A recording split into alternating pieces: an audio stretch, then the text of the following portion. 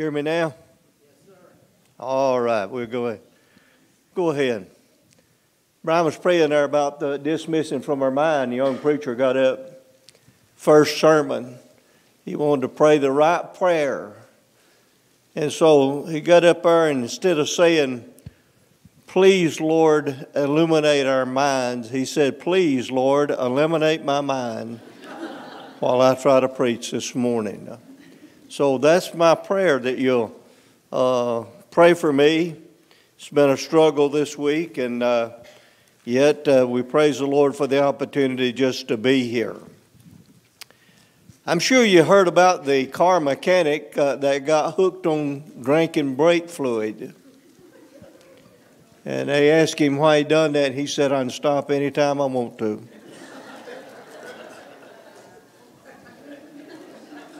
You figure them out. I just read them. Scotty and I have been preaching through these parables, and we've heard about all that the Lord has foretold and what has happened in these 21st centuries of life that we've been able to enjoy. And I'm going to be dealing with Matthew chapter number 13, verses 44 through 46. There are about 40 different parables that are found in the Gospel of Matthew, Mark, and Luke. There are no parables found in the Gospel of John.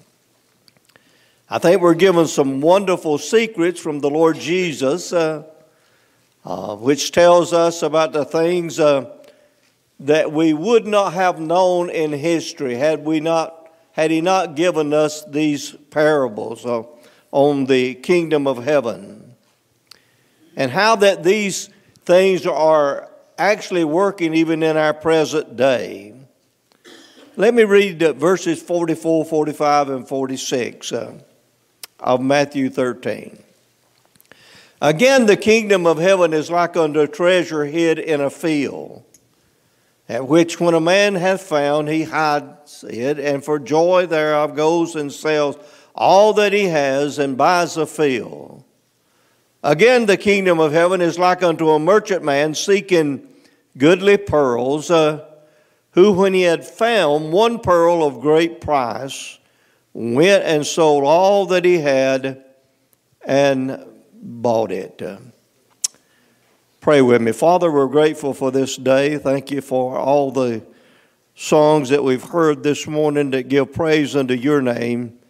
Now, Lord, I pray as we try to bring forth thy word, I pray that it will give glory to your name. And for that person who's here today struggling with life itself, I pray somehow or another, Lord, that they'll make things right with God. In Jesus' name I pray, amen. What is the purpose of these parables that we have? I think Scotty made mention the other day about what these parables were. And I just jotted down some things. The parables were given to conceal truth. Jesus gave them to keep his enemies from understanding them. And if you look back, I don't know if I put this down, guys. Like I said, it's been a struggle this week. But back in the 13th verse, I believe it is, of Matthew chapter number 13, and the pages sticking to the Bible, and I'm nervous, and I can't get them to work. But you can turn back there, and you can read what it says concerning how he has concealed these truths from the enemies.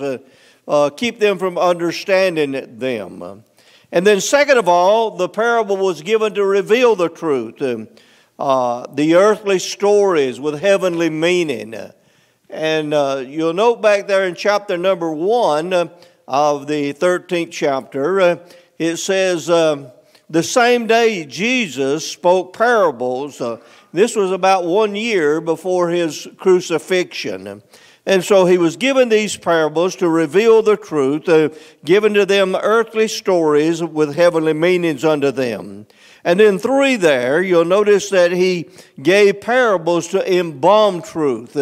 And by that I simply mean this, so that you would never forget the truth that these parables were teaching. For instance, for example, if I were to say to you today, do you know the story of the Good Samaritan? You usually don't have to turn in your Bible to remember the story of the Good Samaritan. How that the feller helped him and how he carried him and put him on his animal and took him to an inn and paid for him to stay there. And then you don't have to, if I mention the prodigal son, most of you have an idea about the story of the prodigal son, how that he desired all that his father gave unto him, how he went out and wasted all that in riotous living, and soon came to himself as he found himself in a hog pen and desired to eat the husks that the pigs were eating. And there's a great story in that. And then not only that, but parables were given to fulfill prophecy. In Matthew 13:35, it said that it might be fulfilled, which was spoken by the prophet, saying, I will open my mouth in parables. I will utter things which have been kept secret from the foundation of the world. So the kingdom of God was discovered accidentally, you might say, by some people, but other people discovered the kingdom by diligently searching in the Word of God. Do you understand that the kingdom is full of truth and it's very important? And these parables here today are for you, and you should have an attitude toward these parables and understanding the truth. It's many times it's difficult to pursue the truth that is found in the Word of God. Now, I'm enjoying our Sunday morning Sunday school. It's good to be back in Sunday school, and it's good to be back and studying the book of Romans. And we had a great study this morning, and Jim, he's done a great job studying. But the audience out there, they did a great job talking back and forth one to another. And I just sat there. I was amazed at what everybody knew. So I just sat back and I was looking at me. I didn't want to say a thing. I just going to let them work things out. So many people in the world don't know the truth, and we kind of discussed that. And the reason that they don't know truth is simply they're not seekers of the truth. How often do you open your Bible? How often do you diligently study the Word of God, looking for that golden nugget that's found there that you've never seen it before? I've read this Bible time and time again over the 49 years of ministry that I've been involved in, been saved a whole lot longer than that. And I'm surprised sometimes in reading the Scriptures that something that I've read time and time again, but yet that Scripture will just jump out at you and tell you a wonderful story. Now, as I was reading about what others said about the parable, I was very disturbed about how some people interpret this. I read a couple of people that believe that the treasure and the pearl is the Lord Jesus Christ. And if you'll seek Him diligently, and when you find Him, if you will sell all that you have and go and purchase Him, then you can have eternal life. Now I looked at that and I scratched my head and I said, if I had to buy my salvation and all that God has told me in the Word of God that I can have, how much money would I have to have in order to purchase a new heaven, a new earth, a new body, glorified like unto the Son of God? There's no amount of money. So, the pearl and the treasure is not Jesus. It's Jesus who's the merchantman who's looking for them. And so, there's no way this morning that you and I can really qualify on the thing through the blood of the Lord Jesus Christ. Jesus was the one that did the sowing that Scotty preached about a couple of weeks ago. He's the one who scattered the children of the kingdom throughout the entire world. God knew where He needed us. That's the reason that I'm here in Union County. That's the reason that you're here in Union County. You had no idea. How many here today, raise your hand and say, I was not raised in Union County? How many? All right, see there's a bunch of people here, you wasn't raised here. And I want you to know, I didn't want to come here. I didn't want to come here. But after I got here, I believe I'll stay. You know. But anyhow, the treasure in the field is the nation of Israel. Many people believe that the church took the place of the nation of Israel, but that's not so. And I can't wait about 2 years from now when we get in the 11th chapter of the book of Romans.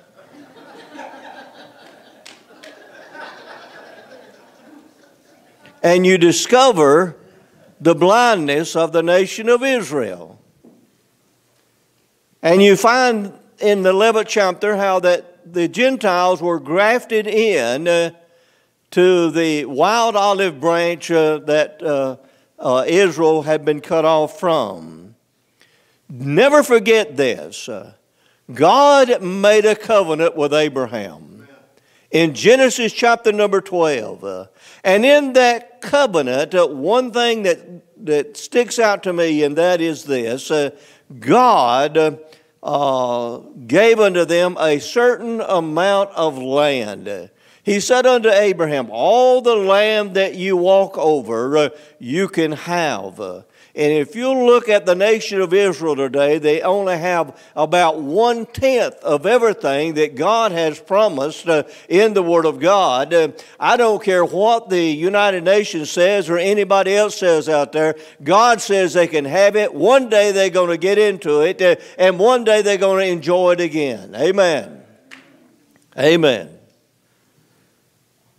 The pearl is a perfect picture of the church because it's one in unity. I sat there the other day and I said, scratch my head, I said, why didn't he get a diamond? Or why didn't he get a ruby or a sapphire or something like that to represent the church? Well, the pearl is the only jewel out there that doesn't have to be cut. It's produced in an oyster. Now, I'm going to title my message that Jesus paid it all.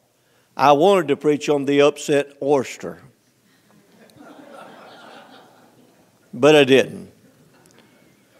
So it's a perfect picture of the church. It's the only jewel that's created from living matter. How the pearl was wrought is produced from an oyster, from something that has caused it an irritation, like a grain of sand. It gets in the side of that oyster and it grows, it produces a pearl that grows out of something that is hurting it. Now, if somebody said, why didn't the oyster just take its hand and brush it out of the shell? Well, I don't believe they have hands. Y'all who eat them things, you ever swallowed a hand?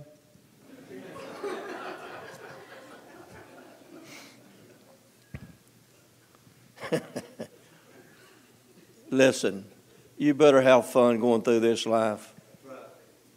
Might as well enjoy it. So it was wrought. The only thing it could do was build something around that which irritated it. And that's what it began to do. That something that it produces is a word nacra. And it's a mother of pearl, is what I am told. And I don't know if this interests you or not, but do you realize the little oyster has to be about 3 years old before it can produce a pearl? And then to produce a perfect pearl, it takes 3 years. How long do you think it took Jesus to get the church going? It took about 3 years, didn't it? He finally got all those disciples straightened out, or he thought he did, and finally the church is going to get started. Remember Matthew 16:18.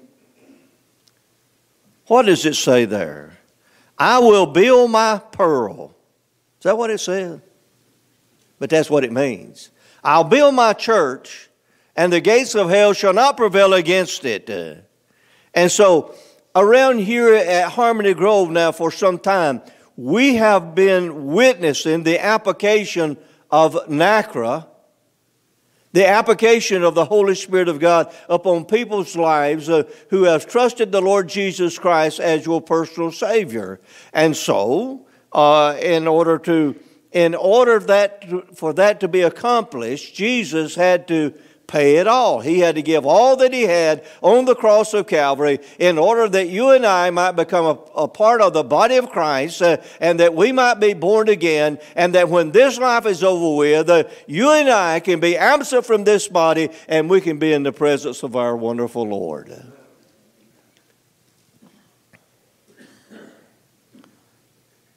The cross, God's answer to the hurt that we caused. Think about this.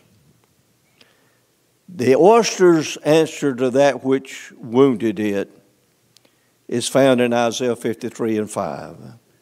He was wounded for our transgressions. He was bruised for our iniquity. The chastisement of our peace was upon him, and by his stripes we are healed. If you only see physical healing there, you better read it again. The pearl owes its willingness to the oyster that was trying to solve a problem that irritated it. I wish I could produce something like that when things irritate me. I'd be a whole lot better off. Thank God for Calvary. Calvary covers it all. God's answer to all the sin of all mankind. Layer after layer of God's love dripped down from Calvary to pay the price that you and I owed that we could not pay. You ever read in Revelation chapter number 21 where it says about the new city, the new Jerusalem? I just saw this the other day. I was sitting in my study and somehow I was reading in the book of Revelation. But in the book of Revelation chapter number 21, it talks about the new Jerusalem that has 12 gates. Do you know what they're made of? Every gate is made of one pearl. I'm a country boy. I said, if every gate's made of one pearl, can you imagine the size of that oyster?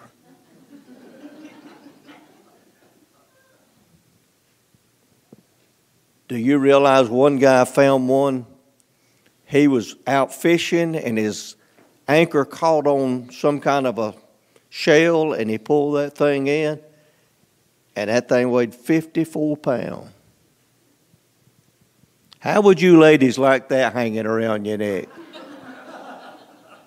Or an earring. You'd walk around with, yeah, see there, you're already practicing.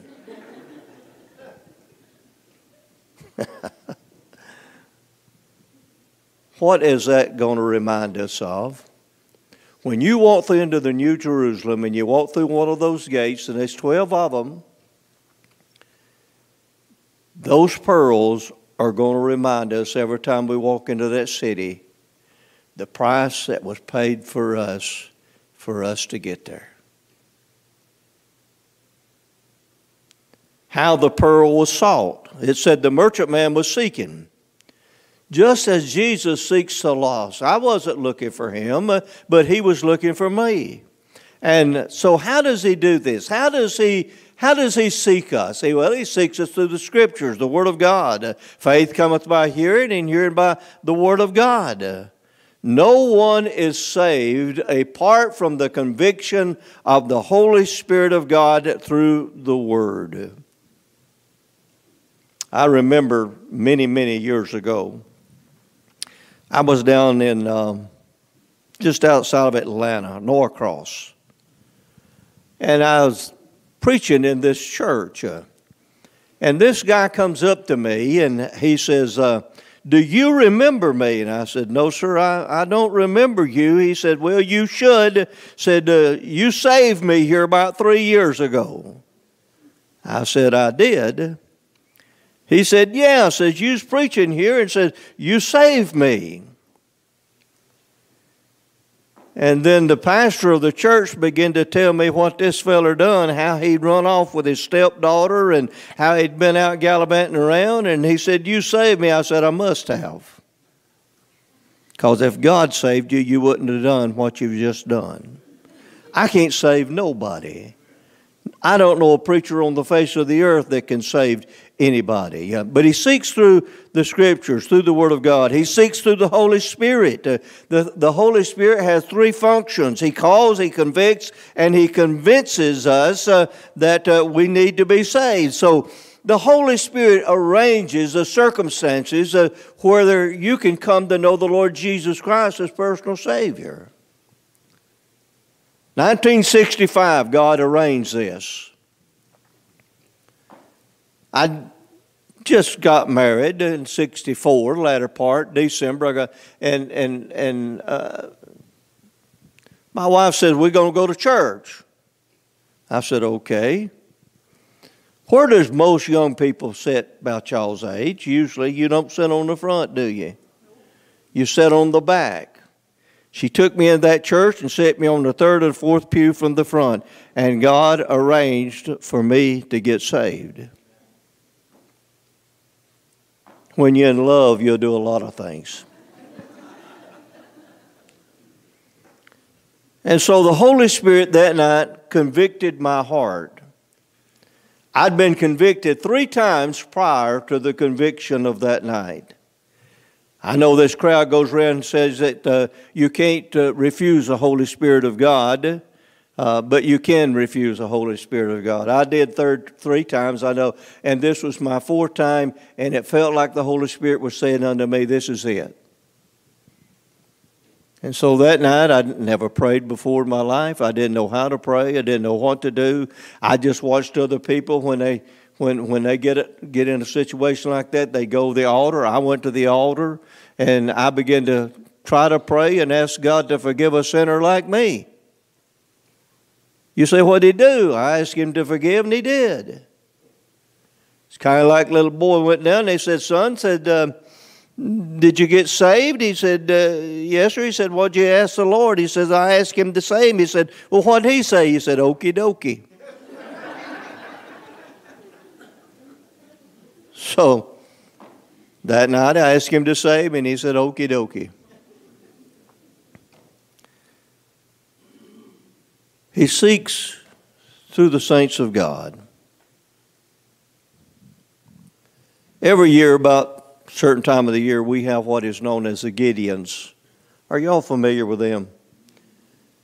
I've been giving to the Gideons now for a long, long time. Gideons buys Bibles with your money, and they take and they put those Bibles in different places.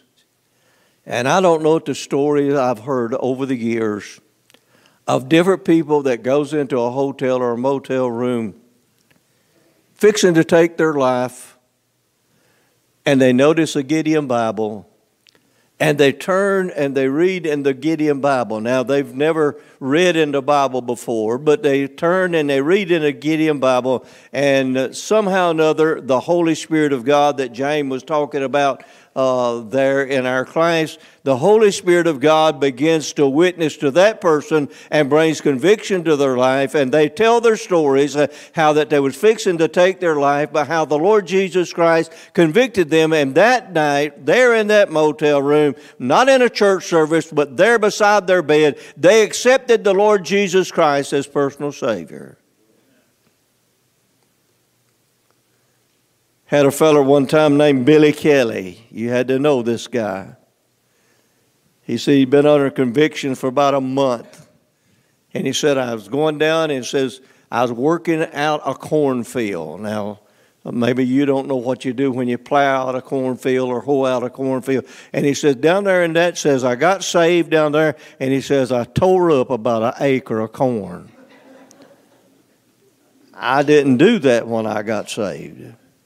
And the devil used that on me about salvation. I know another guy that got saved that night, and I thought he was going to kill everybody in the church. He run all over the church. He's hugging everybody. He was shouting. He was running and all this kind of stuff. And I was too scared to move.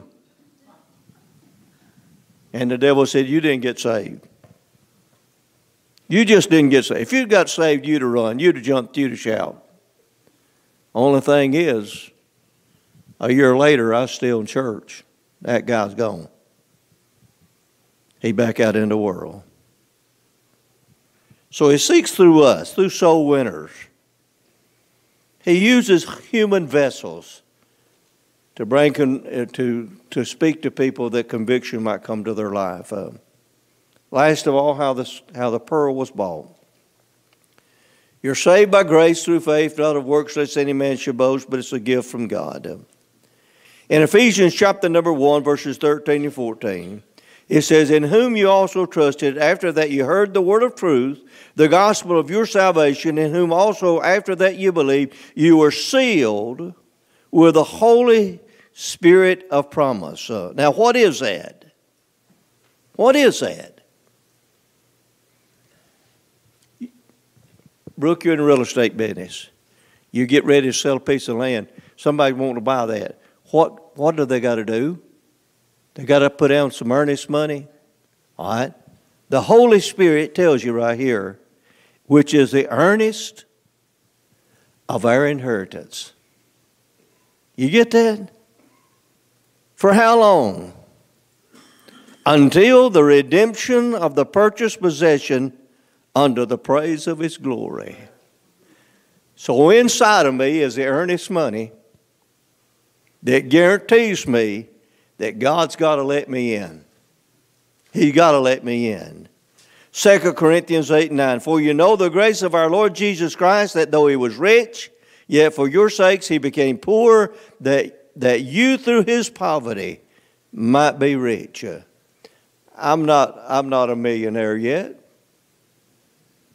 I'm not even what's 100,000?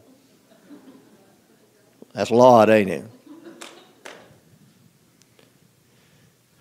1 Corinthians 6:2. For you're bought with a price. Therefore, now listen to this. Glorify God in your body and in your spirit, which are God's. That's what we come to church for. We call it worship. But he says you're bought with a price, therefore glorify God in your body and in your spirit, which are God's. In the 32nd chapter of the book of Isaiah, and I'm not going to take time to even read that, but there's some language there that speaks of a restored earth. Talks about a time when a lion shall lay down with a lamb. Talks about a time when the cow and the bear shall feed on straw, and a little child shall be able to lead them. A time when a sword shall be beaten into a plowshare, and a spear into a pruning hook. And it says, and we'll live in peace and in harmony, each one under his own fig tree. Just come see me at my fig tree. Now, I realize some people don't believe that, but it's in the Word of God. And I'm thankful that it is. I'm thankful it is. The pearl was bought with the sacrifice of the shedding of blood of the Lord Jesus Christ upon the cross of Calvary for the sins of all mankind. Are you saved? Do you give a praise of gratitude unto Him for what He's done for you? What a joy it is this morning to stand here. I know I'm not much, but one thing I do know, I know that I'm saved, and I know one day I'm going to be absent from the body and present with the Lord. What about you? Let's pray together as they come. Father, thank you this morning for your love, your grace, how that you planned and provided for me to come to know you in the free pardon of sin. Thank you for helping us see who we were and how that you were working things out for us. Thank you for giving us meaning in life. Thank you for the love that changed us from a wretched, low-down sinner to a child of God who's on their way to heaven. I may not look like a saint, but the Word of God says I am. Now, Lord, I pray that you speak to the hearts of thy people today. May your will be done in each of our lives. I don't know what they're struggling with, but just about everybody today is struggling in some area. Lord, help them to come. Help them to lay it all on the altar for the Lord Jesus Christ. In Jesus' name I pray. Amen. As we stand.